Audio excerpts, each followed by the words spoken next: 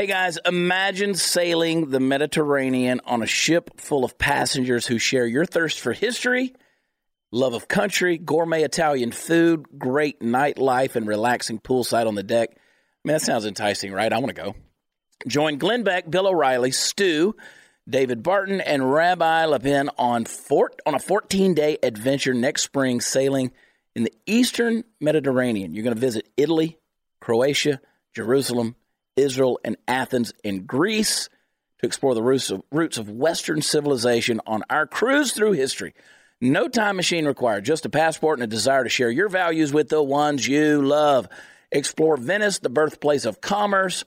You could tour Greece, the origin of the republic and democracy, walk where Jesus and his disciples shared the gospel that sparked Christianity. It's going to be a cruise like no other, and Glenn is incredibly excited to share it with you. Bring your children. You can bring your grandchildren, and you can share this amazing experience. Look, show them how this region of the world inspired our Constitution and our founders to create this grand experiment we call America. How do you get to do that? Well, visit ComeSailAway.com today to learn all of the details and the different packages. That's ComeSailAway.com. Go do it.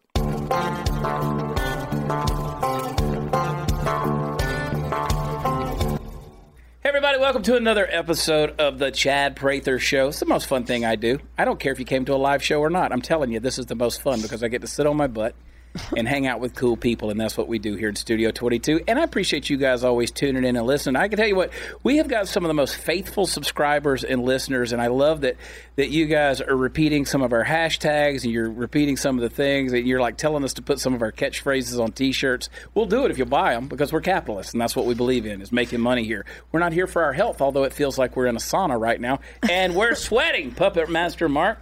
I mean, it is warm in here. It's warm. Somebody asked me last week, is it really hot in Studio 22 or you're just talking about it? We're not dying. I mean, we're just complaining because we're Americans and we're comfortable and this is a first world problem. Here we sit. But it's got to get what, Candice? It's got to get up to what, like 85 degrees in here? Yeah, 100? Yeah, easily. Well, Easily. not 100, but like 85, 87, I think. It's gotten warm. Is the average. Yeah. Today is a nice, beautiful, overcast, windy day in Texas. Exactly. July is coming. June is coming. And we're coming for you, Beck. I'm telling you. We need Glenn Beck to drop the hammer and make an executive decision and either tear this building down or put a new air conditioning in. We're talking to you, Beck. I don't even know if Glenn has the power to make that happen. But anyway, Studio 22. It's our temporary studio until we can go over. You know what we're going to do? We're going to get over there to the new studio. The new Studio 22, when we get moved over there and they keep it on like 60 degrees, you know what we're going to do, right? We're going to totally complain that it's too cold in there. Constantly. That's what we're going to do. That would be hilarious. We're going to complain about it being too cold. Can somebody turn the air off? But you know? It's much easier to layer up than layer down. Well, you know? I know. And so, like, I dress like a slob on this set because I just know I'm going to sweat through it and so I dress like a slob. There's no sport coats or anything like that. Anyway, good to see you guys. Party Foul Steve sitting over there in the peanut gallery. He's got some kid with him. I don't know who that guy is. Look at this punk. 12 years old. He's a punk. Going through puberty. His feet don't fit the rest of his body. Just weird. He back talks. I promise you, this kid, Brandon, my stepson over here, I promise you, he teaches other kids how to cuss on the playground for a fee. Don't you? Look at me. You really need to repent, dude. God's watching. And Jesus... I don't feel comfortable sharing this information. Yeah. I'm going to have to ask you to... now you need to be brought down to national security measures? We know you punk. Punk. How many girlfriends you got now? Seriously, got to count them, Candace. Count them. No kidding. Something around there. How many boyfriends? Oh, look at Party Foul Steve bringing up the real questions, the hard-hitting action. We were at so Steve, Brandon. I got to brag on Brandon. Like, Brandon is a great kid, right? Like, when I came on the scene early in his life, his mother was raising him for the electric chair. Like, he did not have a future.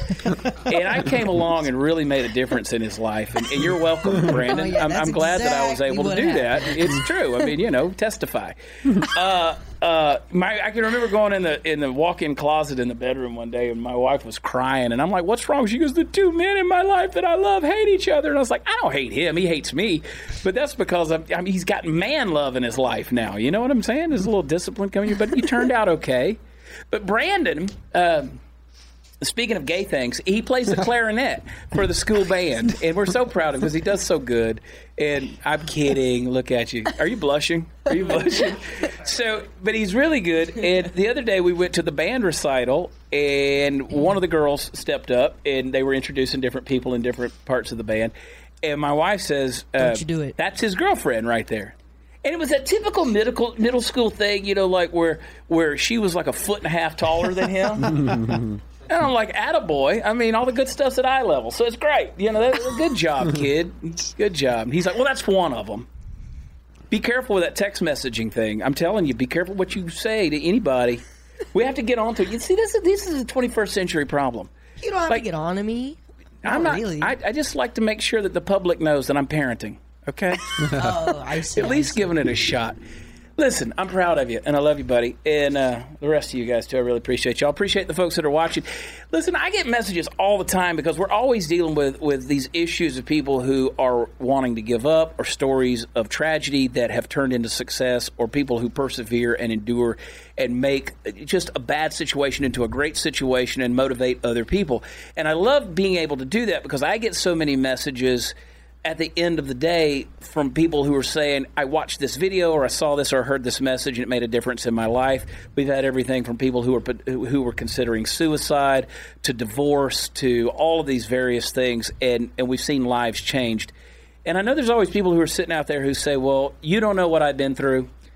Well, my thing is, it doesn't matter what you've been through. I know what you're going to go through if you don't get the right mindset and get things motivated and moving forward in your life with the right attitude and momentum heading forward. And so that's why my biggest advice to people who ask me, I say, you got to keep your head up and keep moving forward and stay strong, because when you stop and you stagnate, it's going to be one of those things that you're never going to succeed. So I'm excited today about my two guests, this couple, beautiful couple. I'm happy to have them here. They made the sacrifice to be here and take the time with us. Chris and Emily Norton, thank you guys for coming in and hanging with us all the way from West Palm Beach, Florida. Beautiful place. How'd y'all get to West Palm Beach? No, that's come from my training. Yeah. So I was training for my injury, my spinal cord injury, and my PT relocated to Florida, and it was that or stay in the Midwest, and made an easy decision for us that we want to be in South Florida. Yeah. You guys, so what was the closest? You were from Iowa originally. You're both from Iowa, right? Yes. What's the closest big city? Do they have those in Iowa? I know Des Moines and Dubuque. Des Moines, yeah. Des Moines. I lived right outside of Des Moines, so that's our big city. Yeah. Yeah. We did a show in Des Moines, and then we did a show in Dubuque the following night this past year. And the guy, I didn't know that like the Game of Thrones wall was designed after the cliff wall there in Dubuque. Did y'all hear this? Like the guy who created Game of Thrones is from Dubuque? He is? That's what the guy in the Uber said, and the Uber is always right. Yeah. The Uber driver. Of course. But this guy was a jerk. You remember him, Party Foul? Yeah, he sent the message the next day about you didn't tip him. Yeah, apparently so my famous, you can't Hey, look, tip. I'm a tipper. I am a tipper. Oh. It's so I always go on the app and I tip him, and apparently I didn't hit the send or whatever when I gave him the 5-star rating. And he was like, well, dude, I would figure, you guys that talk about this stuff, you'd and I'm like, whoa, bro. Anyway, so welcome to Dubuque. Dang. Hey, don't let him put Iowa a sour taste in your mouth. Right?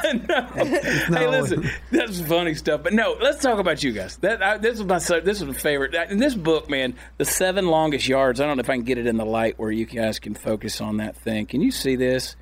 Why is the light covering it up? You can't see it. There it is. Either way, trust me. That's a picture of Chris and Emily. It's an awesome picture. We're going to talk about the picture and the history behind it. 7 longest yards. I want you guys, let's start with you, Chris. I want you to, because obviously people see you on this video and they're like, and those of you who are listening, he's sitting in a wheelchair. And they're like, how did he get there? You didn't start there. Tell me the story. That's right. As a 18-year-old kid, everything was going perfectly according to plan. My plan was going to be this all-American football player, meet the girl of my dreams, earn a business degree, and someday make enough money to own a lake house. Or better yet, the girl of my dreams family already owned a lake house. But sometimes, life has a better plan for you than the plan you had for yourself. In October 16, 2010, 6th game of the season as a freshman at Luther College, I'm running down the field to make the tackle, and I see this opening where I know that ball carrier is going to run through. And I'm going to stop him. I'm going to drive my shoulder so hard through his legs that he's going to drop the ball. Well, I see that opening, and I hit him, at full speed, but I mistimed my jump just by a split second. So instead of getting my head in front of the ball carrier, my head collides right with his legs. In an instant, I lose all feeling and movement from my neck down. I was motionless. It just felt like someone just turned the power off to my body. And I'm laying there conscious, and I'm just thinking, I just need a little bit more time before I can just push off the ground and get up off to the sidelines. And I'm just waiting, and nothing is changing. And later I realized that I suffered a severe spinal cord injury.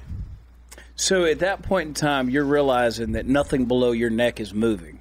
And did you pass out? Were you unconscious for any period of time and come to that, or was it just an instant thing? I was completely conscious. I just thought it was temporary. Like, I've had a tackle in football where I had a stinger, it's called, where it just kind of like pinched a nerve. I was motionless for about a few minutes, and I was able to walk it off. And I'm thinking the same thing is happening. I just got to give it more time. And time kept going without anything moving. But again, at 18 years old, I thought, nothing bad can happen to me. Bad things happen to other people that you read about in the newspaper, that you watch on television, or they're guests on your podcast. But I never thought, something bad can happen to me. And, eventually when they called in for the helicopter, that's when I knew, like, okay, this is serious. And at that point, I closed my eyes. I tried to block it out. Like, I didn't even want to accept that this was happening to my life. I just thought, there's no way this can be my life. This is not part of the plan. And so I closed my eyes. The only thing I could do, just to try to act like it wasn't happening. Yeah, and you're right when you say that, because people think, well, this is what happens to other people. Mm-hmm. We read about this in the news, or we hear about it, see it on TV or something like that. Mm-hmm. And the idea of it happening is so fractionally small in a situation like that you're like, this isn't going on. Mm-hmm. But we've talked to various people who have had those spinal injuries and things, and they've all had that same thing. It's like, it's all of a sudden you're launched into a new reality. You're living your dream 1 minute, and then all of a sudden, boom, your life has changed forever. So the doctors ultimately tell you that you had a 3% chance of walking again or moving again below the neck. What was the diagnosis? It was moving. 3% chance to move or feel anything below my neck. How did you take that? I took it a little unexpected, I guess. Hearing the news, I kind of went in this this other world, like it's just like a Twilight Zone, just kind of like ears ringing, just like, how can this be? But then there's like this resilience, something came out of me where I was just like, no way, not me. Like, no way, not me. This is not going to be my life. Like, I'm not going to accept it. I'm going to do whatever I can to beat the odds. I won't be that 97% that doesn't recover from this. I'll do whatever it can to be that 3%. And so I just went to work. That was the only thing I knew how to do, was just to work. And I just did the only thing I could do, which was nod my head yes and no. And I nodded my head yes and no for hours. I looked like a giant bobblehead, just bouncing my head around. But eventually I was able to shrug my left shoulder, and I shrugged my left shoulder for hours. But I don't know. It's just like, if you're thrown into like a pool and you can't swim, you're not just going to sink. You're going to thrash. You're going to do whatever you can to get to the side. And that's kind of how I compare it to. I don't know where that resilience came from, other than just like, it was survival mode. I just couldn't accept being at that place. I just had to do something about it. I know that our friend Amberly Snyder, and we talked about her, she was a guest recently, and a professional barrel racer. She still races. And she was in an auto accident. She was thrown out of her truck and hit a fence post, and she was paralyzed from and she even says all the time, she's like, I look at myself some days in this chair and I'm thinking, just tell yourself to get up. Just tell yourself to move. But there's no response there. Mm-hmm. How long was that when all of a sudden you could shrug your shoulder and you started to see something, and did it encourage you to think, hey, I can do this? Yeah, I mean, it was pretty soon after surgery, the next day, where I was able to shrug my left shoulder. And it gave me just like this glimmer of hope, like, okay, I'm going to beat this. I'm going to walk. I'm going to get my life back. This is just like a temporary placeholder for my life until I get back to where I was. And so I was just doing whatever I could to get better. But often there was times where I did reflect back to what once was. Yeah. And that was where I really would discourage myself. Like, I'll never forget the first time I was able to curl my left arm up to my shoulder. Mm-hmm. Just a simple arm curl. I was excited about it. And so they put a 1/2 pound ankle weight strapped it around my wrist. I didn't have any dexterity in my fingers. And I'm shaking. I'm able to get it to my shoulder. I'm with my family, the occupational therapist. We're all celebrating. I'm excited that I just curled this half-pound weight. But then I thought about, wow, just 2 weeks before, how much weight I could curl then. Yeah. And it just ripped all of the joy and excitement I just had just because I was comparing to once was. And it really taught me, though, I have to stay present. And I have to celebrate those little victories, those little blessings each and every day, because that was those moments that would encourage me just to keep moving forward, even if I didn't know where I was going. Yeah. And I know there's folks who watch this, and you'll say, okay, well, we've heard these stories before where here's a guy who had an energy and he works real hard, he gets things. Hang tight. There's a whole lot to this story. We're going somewhere because you're just getting started on this thing. Emily, where did you come into the picture on this whole deal? So we met a few years after his injury. We started talking online, and there's just an instant connection. God bless the internet. It's true. Right? Bougie Sean, y'all can't see him. He's sitting over there. He met his wife online. God, you did good, buddy. You did so good. Anyway. Yeah. Swipe right. Yeah. So it was an instant connection, and I definitely was really curious in how he stayed so positive. Like, I thought at first, like, there's no way that he is this positive and he enjoys life this much with what he has to deal with. But he does. Like, I mean, now it's been how many years since then? And he finds the good, and he has his hard moments, but he's got such a positive attitude. When he is struggling, he'll find what he's thankful for, find whatever good is going on in his life, and is able to change that attitude around. Yeah. When you were like, all of a sudden you find yourself falling for this guy and you're like, oh God, what am I getting into? A little bit, but I also had no idea. So I mean, I didn't know anybody that was in a wheelchair besides my grandma, who used it like outside the house when she needed it. Other than that, I did not understand it at all. But I'm very curious, and I want to understand people and their stories and how they do what they do. So I was pretty naive about it for a while. And I mean, he was so comfortable in his skin as well, where it was easy to just see him. He made me feel really comfortable because you could tell he was confident with where he was. Yeah, and I knew how naive she was before we officially met when she asked if she could just pick me up from the house that I was at in her little yellow car. Yeah. I'm like, oh, goodness. I was like, you could probably fold up the chair, put it in the back, right? Like, that's how it's going to work. Yeah, then you could just go right into the front seat, just like that. Snap your fingers. And I'm like, oh, man, like, this is not going to work out. Like, she doesn't have a clue. How awkward does that become, though, when you're having to navigate those awkward situations and those hard questions and the learning curve and experience? Like, how hard was that for you guys? Was it simple or tough? Emily has such a good attitude about it. She just has, like, this independent, hardworking, like, get things done mentality. Yeah. So, like, every single, like, issue that we come up with, she was just like, let's just figure it out. I had the same attitude too, so we just together, we're just like, we'll make it work, we'll just figure it out, we'll just problem solve. And sometimes it just takes a little muscle, or it takes a little problem solving or creative thinking, but we figure it out. You guys ever fight? I mean, like, like I mean, I got a wife, I know how this goes. You know? I mean, of course. Yeah, fighting's good. Yeah, right. Done the right way. I always tell people, you got to fight in a marriage. In a good relationship, always has your arguments. You just got to do it in a constructive way. I'm telling you, Candace, one of these days you're going to get married.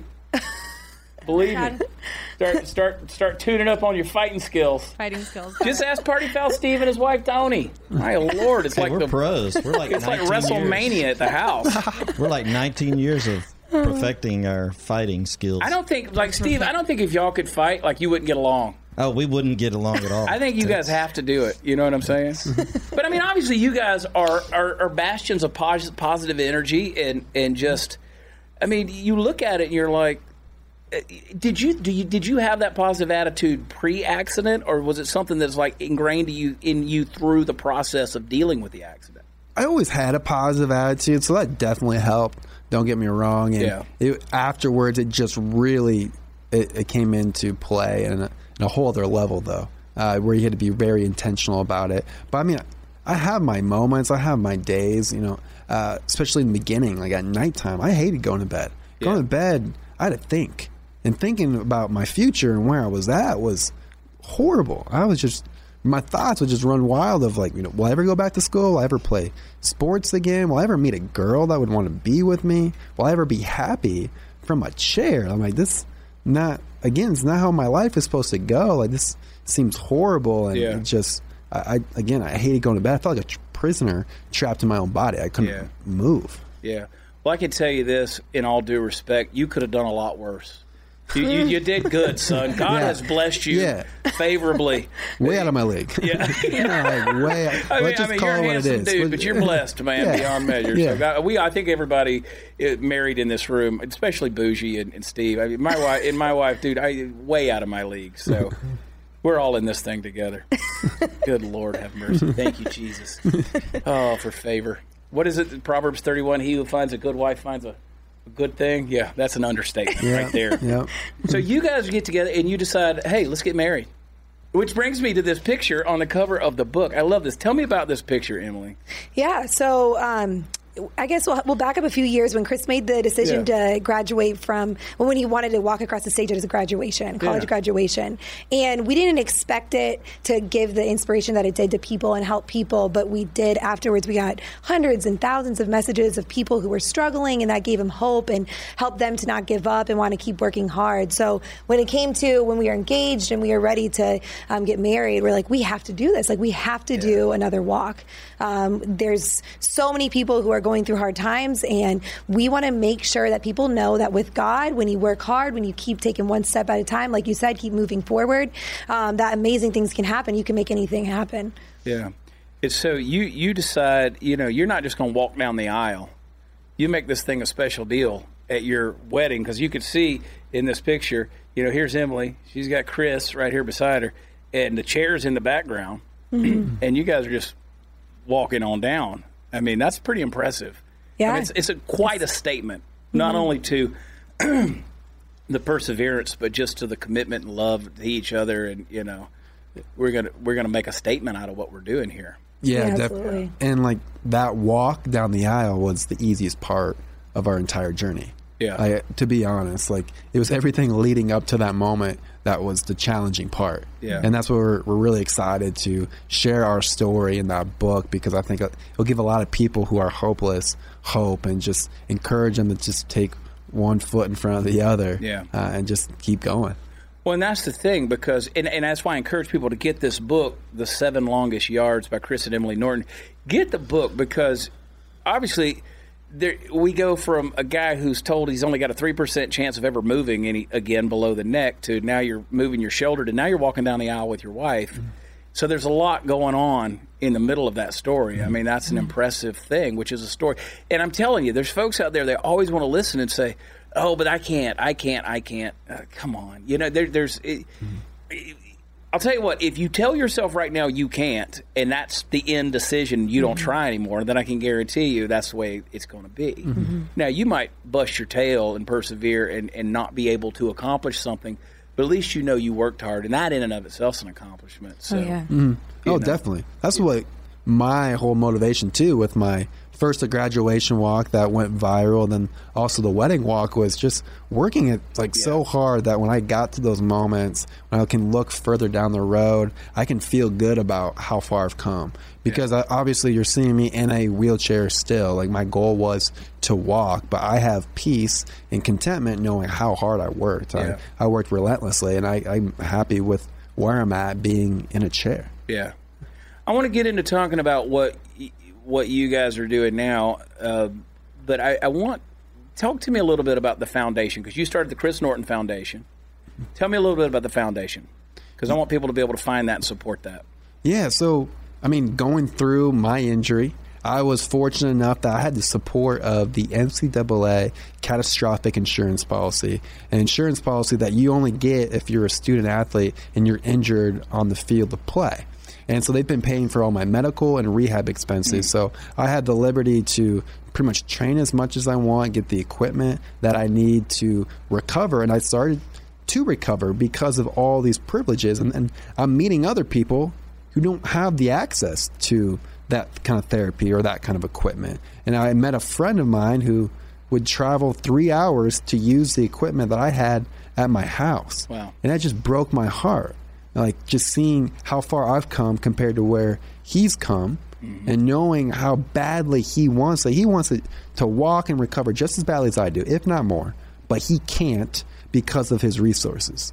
And just seeing that time after time again. It was in college that I'd started the Chris Norton Foundation, and we wanted to change that. So we started to provide grants and opportunities to rehab facilities to get that kind of equipment that I was using to recover for people in the areas that never had access to it, and to also make it available where they can just sign up on a sheet to just show up versus going through insurance and going through all these different hoops to get there. And then also this summer we're starting the Chris Norton Foundation wheelchair camp. So that's for kids and families to come completely for free. It's an all-adaptive camp this summer in Minnesota, and we're really excited about that, where they can horseback ride, they can do archery, zip line, sports, and other fun activities for a week long. It's going to be the best week ever. Yeah, and they can find information on that at chrisnorton.org, right? Correct. chrisnorton.org. So I encourage you people to check that out and keep following with them. It's an amazing thing. We did a Memorial Day softball tournament, a celebrity softball tournament, and I was out there hanging with some folks, and one of the guys that was participating, a lot of veterans out there, a lot of amputees and things like that, but one of the guys he survived the second bomb in the Boston Marathon and lost a leg and most of the mobility in another one. And he's working on starting a sports network for people who are mobility challenged, because it's a thing and people don't realize how much activity is available to people who are mobility challenged, or they're in a chair, or there's something, or they've lost a limb or something like that, and they're doing that. And he was telling me all these sports out there, and I'm like, I had no idea they existed.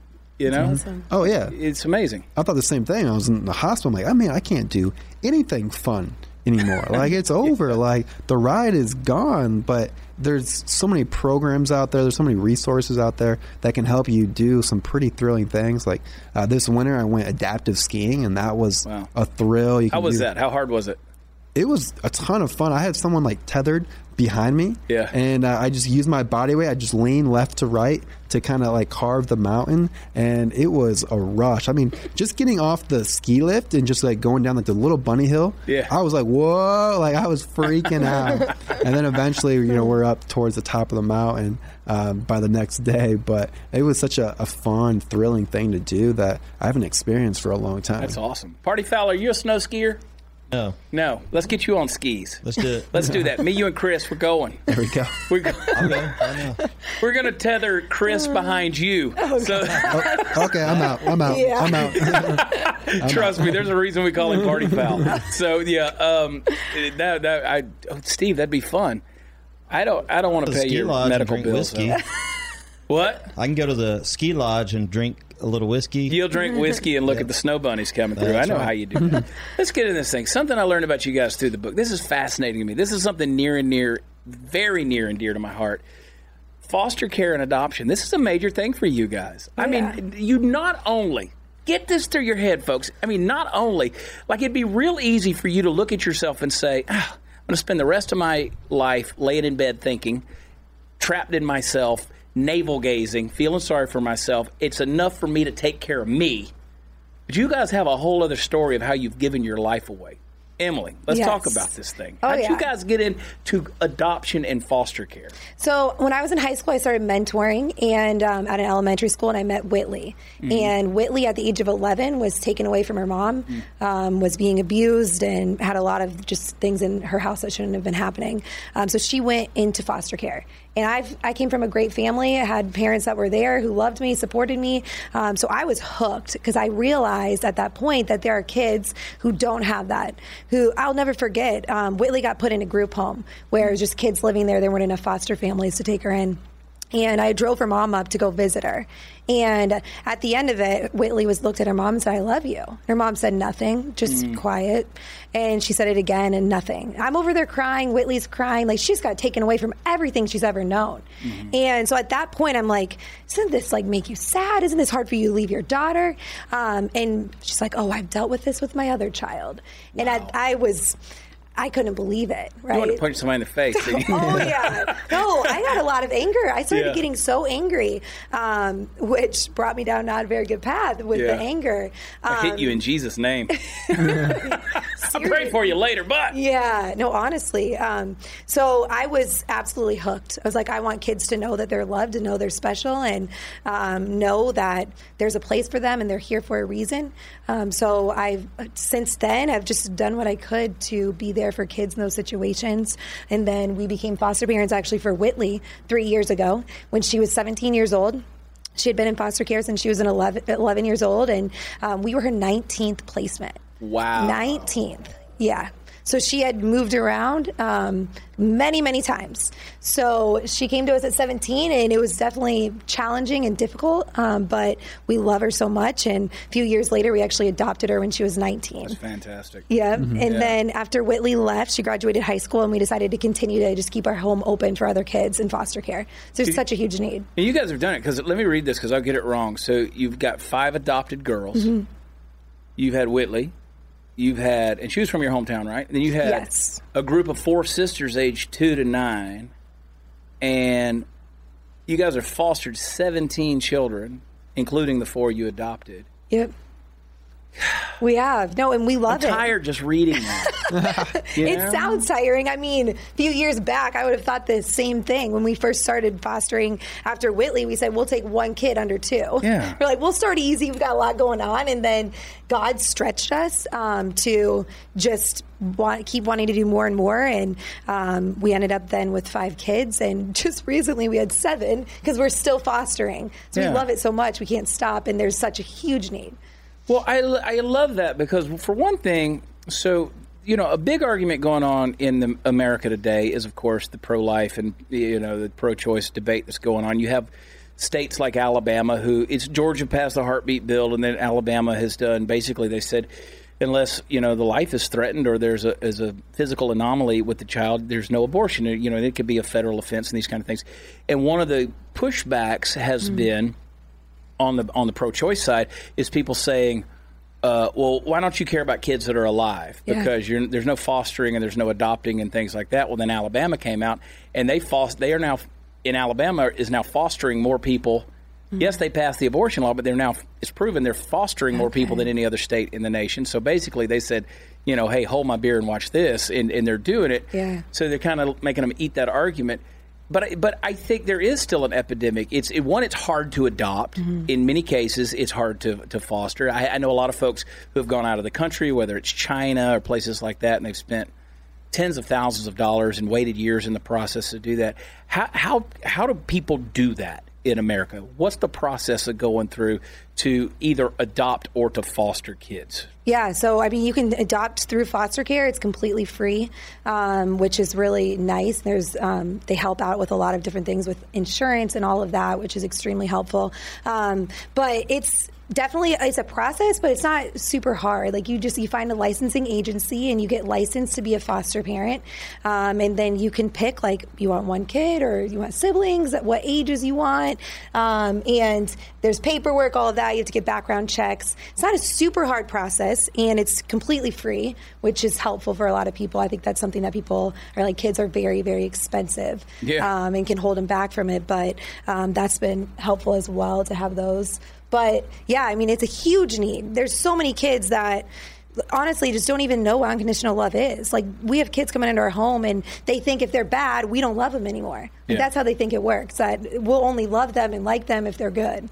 And helping them to realize that. And we've had so many moments where kids have, for the first time, I think I'm special. And we had an 8-year-old making pancakes for St. Patrick's Day, rainbow pancakes. That was the first time. And you could tell she said that for the first time ever. She was realizing I'm special. Yeah. And that's what makes it so worth it through the hard, through the goodbyes, with saying bye to kids in foster care and all of that. But it's amazing the impact that you can make. Yeah. You guys are busy. We are. It keeps us going. Yeah. Exactly. Gives us energy. The more kids that we have, the more energy that we both have, especially Emily. Emily's like a machine. She's Wonder Woman without the cape. She just goes. We just had 7 kids. We said goodbye to 2 kids just a couple weeks ago, and we got that call, and Emily was asking me, I'm like, are you really asking me this question? We're gonna take on more kids? This is crazy. How can we do that? There's no way we're capable of doing that. And obviously, she's very convincing. And wives have a tendency to be that way. That's the thing. He kept trying. It was in the middle of the. Yeah, convincing, Bougie. That's the word. Yeah. They're convincing. Yeah. So she was convincing. She convinced me. And then you realize that you can take on so much more than you think you can handle. And that's really when you can realize your potential is taking on more than you think you can handle. And we could do it. Yeah. That's crazy. And, it's something, there's something special about being able to pour your life and invest your life into somebody else. Over the years, we've been actively involved in Central American countries as well as Southeast Asian countries, trying to not only feed kids, but like in Southeast Asia, in Thailand, we have orphanages where we're trying to pull kids off the street before they get human trafficked or sold into prostitution rings and things like that, because it's a major epidemic. And so we have an orphanage in Thailand and in Cambodia. And so, working with kids has been near and dear to our heart. And I have people all the time who say, well, you need to work with the kids here in America. I'm like, well, we do. But I also believe that the light that shines farthest away shines the brightest at home. And it's just, we take the opportunity as it comes, but we love kids. Yeah. And I jokingly say, it's like, my wife won't even let me have another puppy, so much less. And with 5 kids of our own, we're busy, have a lot going on. But I respect that. I appreciate that. But when you can pour yourself out, because you admittedly, Emily, you've dealt a lot, and this is something we talk about a lot on this show because I'm very outwardly outspoken about this in my own plight, but you've dealt with a lot of depression over the years. How's that affected you versus how what you're doing helps that? Yeah, so right after college, I went into a really dark, deep depression where I literally never thought I would be me again. Yeah. Like, I've always cared so much, always wanted to do what I could to help others, and I was carrying that weight on my own shoulders and had this sort of responsibility, like it was my responsibility to help these kids, and it weighed me down, and it got to be too much, and I slowly, like myself, I just started slipping away and lost hope completely. Like, I literally didn't have hope at all. And I look back so many times, it's been years, but I still look back, I'm like, I cannot believe I am where I am. Because during that time, there's no way that I would have ever thought that I would be here right now sharing that story of going through depression and anxiety. And I'm better than I was before. Like, I am more me than I was before I went through that time. And I learned so much. I truly believe if I didn't go through that time, we wouldn't be able to be foster parents and adoptive parents, because it taught me exactly what I needed to know to help these kids and to surrender it to God. So many times we carry things that we're not meant to carry, and it will weigh you down and mentally paralyze you. And that's what happened to me. And then I was in that place completely against getting help. Very stubborn, very independent, want to do everything myself, which is helpful with a lot of things, but not with that. Because I had this view in my mind that, first of all, I didn't understand, why am I going through this? I've never gone through anything hard. I've never been abused or neglected or had hard things happen to me. So that was one view I had. It's like, this doesn't make sense. I couldn't accept it. And then the other one was, if I can't help myself through this, then I am in trouble in life. Like, I can't do it. Because when I go through something really hard, like, it's going to be over. Like, I didn't understand it. So it prevented me from getting help for a really, really long time. I went away from everyone, stopped feeling anything except for anger, because it was so much easier to feel angry than anything else. Buried it all down, and finally I started going back to church because I had pushed God away for a long time. Again, didn't want to feel those vulnerable feelings that I was feeling and admit what was happening. And when I prayed, that would come out, and I couldn't do it. I couldn't deal with it, so pushed it away. And then eventually we started going back to church, and I was able to get the strength to go and get some professional help with a mental health therapist and get on some medication that completely changed everything. And then obviously you still have to put in some work. Because I was not a person that I ever thought I would be. I hurt Chris a lot. Like, you asked about fighting. We definitely had a lot of fights during that time. And he's like, I'll be outside in the Prius. So it was difficult, but I was able to get through that time with just being able to realize, like, I had to depend on God. And now that's helped with fostering. We've had kids come into our home and have told us the most unimaginable abuse that you could imagine. And that would have totally just tore me apart. And it still does. Like, it's still heartbreaking, but I know how to handle it. Like, I will meet the kids where they are, and then I give it to God, and I don't keep carrying it. And I still know, like, if I need to let things out, not keep it in, and not try to be so stubborn and do things on my own. Well, you described so many people, including myself, because you get to that point where you're like, no, not me. I had a friend who sat me down and said, "You're depressed. You got to deal with this. You got to." And when I came out about it, I was like, I'm not going to hide it. I'm not ashamed of it. It's like saying somebody's ashamed of cancer. Yeah. You're not. Yeah. It's something that's going on, whether it's a chemical imbalance or even the circumstantial things. But so many people are dealing with it. And I thought, okay, well, we're going to talk about it. And you have those dark days and you think, I can't pull myself out of it. That's why I encourage everybody. I always say you need to talk to your therapist, your doctor, and your God, and probably not in that order. Yeah. You switch it around, but you've got to talk to someone and build those people around you to talk. And then give yourself away. That's one of the biggest ways and get on medication. Yeah. There's no shame in it. Yeah, exactly. And if the medication doesn't work, get on the medication that does work. Yeah. Keep trying it. Yes. I was on medication from 2009 to I think 2012, and then I quit. And it made a difference because for me, I was okay to come off the medication. Then a few years later, I was like, I got to get back on medication, but I had to get on the right medication. Yep. It's a crazy deal. Yeah, I know. I mean, it's definitely, it was extremely hard for me. It's still kind of hard to talk about, honestly. I know. Because there is such like this stigma about it. And it's the exact same thing. Like, if you go and break your arms, you're going to go to the doctor. Chris broke his neck. He was on his way to the emergency room for surgery. And you can see that, but you don't see when people are dealing with mental health issues. And it's a huge problem. And that's the reason that we wrote this book. And I've shared these things is because too many people are dealing with it alone. And I felt so alone, and I had just completely taken it in and was trying to do everything myself. And I don't want anyone to feel like that. And I want people to get help sooner and to know that it's okay. Like, it's the same thing. You just break your arm, you go to the doctor, same thing. Get it set. Yeah. Get it reset. You got to do that with your brain. Whatever it is you need, just do it. There's nothing. It doesn't make you weak at all. Yeah. I think it makes you stronger to be able to go get the help you need. It was so much harder for me to go do it and get help than it was. Extremely hard time and all of that. But that was the hardest thing, was just being able to just get up and take that first step and keep moving forward. I can remember back in 2009. I may have misspoke a minute ago about the time I was there, but when I started. I got on medication 2009, and all of a sudden 2 weeks later, I was sitting there on the couch, and I go, hey, the world's going to be okay. Yes. Like, all of a sudden it kicked in, Chris, and I was like, oh, look at there. There's the sun in the sky. There's birds, you know, and you go, and no, there's not that euphoric feeling all the time, and it's a constant battle to deal with. But I started telling people, I was like, look, you can be better. You can do better. There's things that you can do in your life. How did you deal with all of that stuff? I mean, I know she put you through the ringer because that's what women do, Chris. And we started thinking, oh, women. Yeah. How did you deal with that?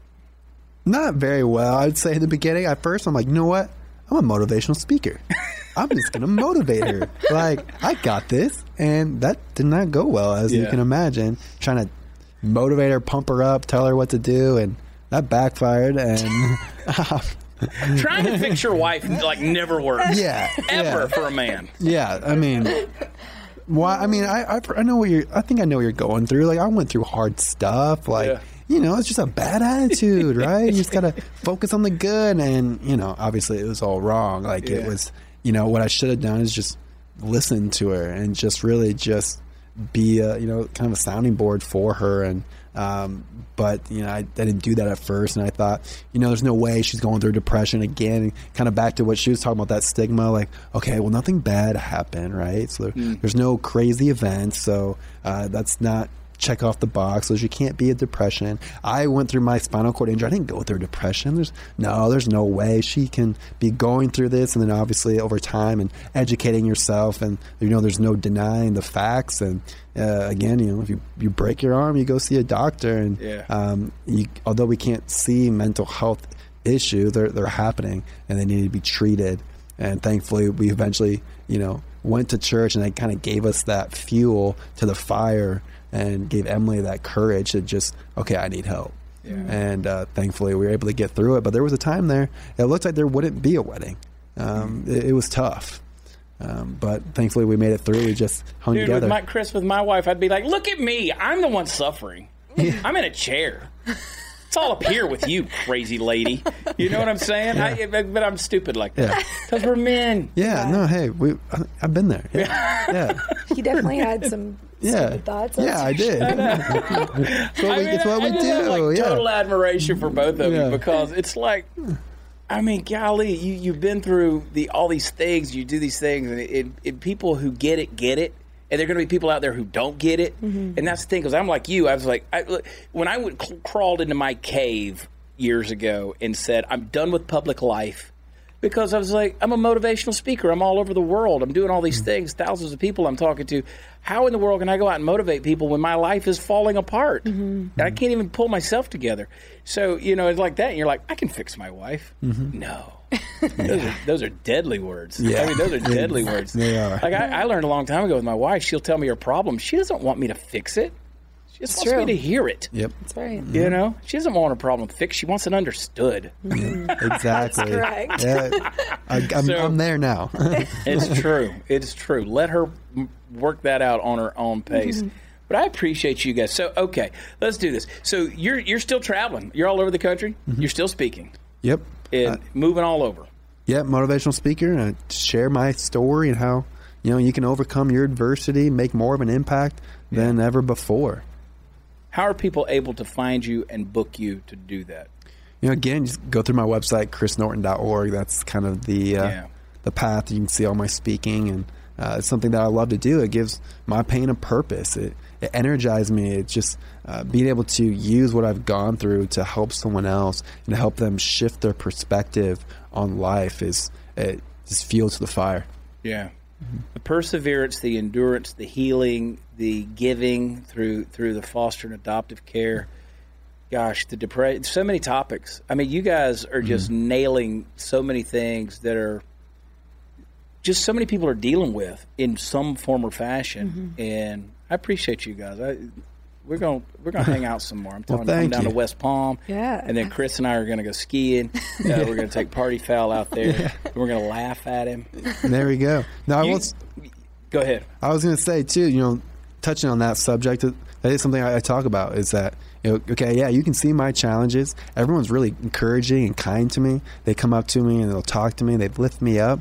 Yeah. But most of our challenges you can't see. Yeah. And you can't see anxiety or depression. You can't see the loss of a loved one or even cancer, a divorce, financial debt. The list goes on. Like, you just can't see what people are going through. If you can just treat everyone like you would treat someone that you can see their challenges, I mean, this world would be a better place. Yeah. You were named to the ITA group? Yep. 2018 top 100 or top 2018 hottest keynote speakers. Michael Strahan, Magic Johnson, Mark Cuban. Look at you go. Chris Norton. I'm trying to be like you, Chad. Just, no, bro. I didn't even know that list existed. Like, I don't even think I want to be on it. Like, I've given my one speech so many thousands of times, like, nobody wants to hear it anymore. I'm done. I'm out. Trust me, man. I admire you guys. I appreciate y'all. And blessings to y'all. And just keep on rocking and rolling, man. And y'all are those guys that, like, I love y'all's story, and y'all are friends of the podcast now. Like, some guests we have on, like, no. They're not in the inner circle. Y'all are in. Okay, Chris? Appreciate that. Y'all are in. I don't care if you do live in Florida. All the old people down there. Yeah. Taking my parking spots. Yeah. As long as you don't eat dinner, it's a Bluebird special at 3 p.m. Yeah, there you go. Yeah, that's awesome. It's got to be hard to get handicapped parking in Florida. Oh, it's a nightmare.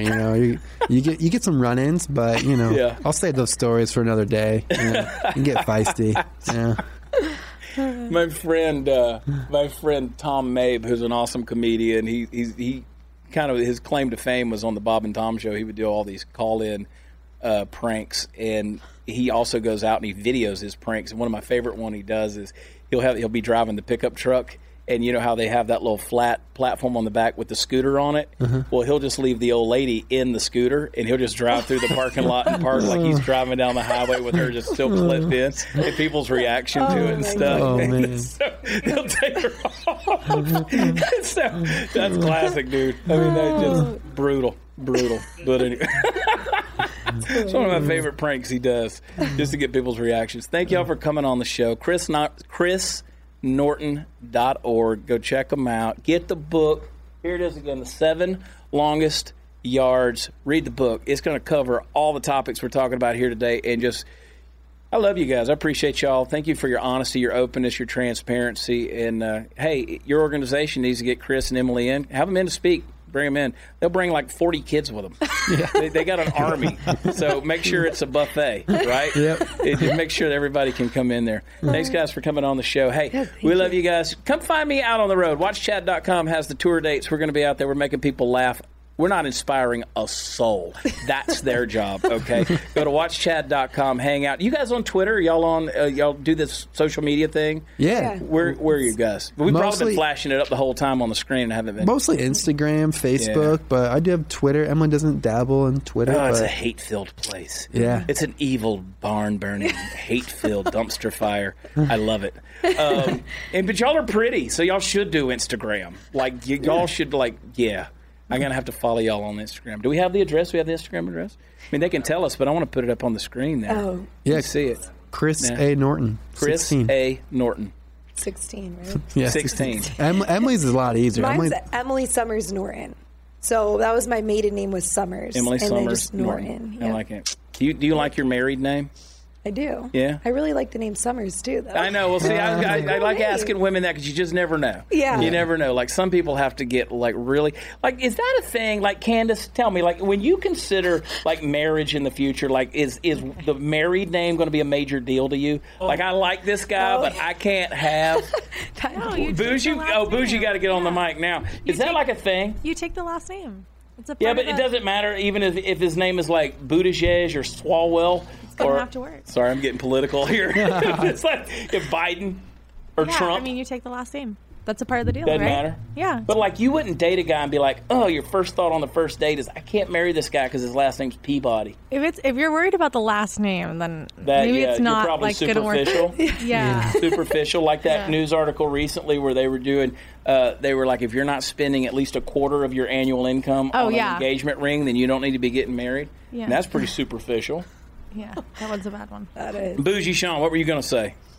Oh, my wife wanted to keep her maiden name. And I was like, oh no, you're changing it to Foster. What kind of feminist third wave liberalism is this we're talking about, Bougie? Fix that. It's going to be Aaron Foster, and that's it. No Aaron Garland Foster, none of that business. Yeah.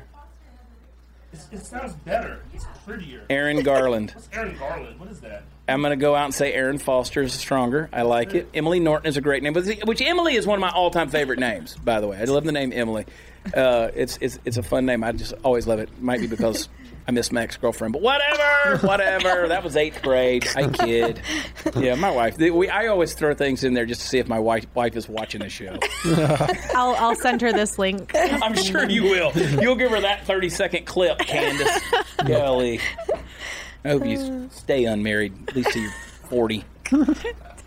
And I hope you marry a dude whose name is whatever. Go ahead. I'm not going to say what I was going to say. Sean Foster. Yeah. Thanks for coming on the show. Thank you. Check them out, chrisnorton.org. Follow them on Instagram. Come on. It's always the fun place. And we appreciate you guys for listening, subscribing, tuning in. Leave us a rating and review. We only do 5-star reviews around here. If you want to leave a 1-star review, you're a troll and you need to get a life. And you're not welcome here. So get out. We appreciate you. That's how you do things, Chris. Right there. You just tell them to like you. I love y'all. God bless you. We'll talk to you next time. Bye.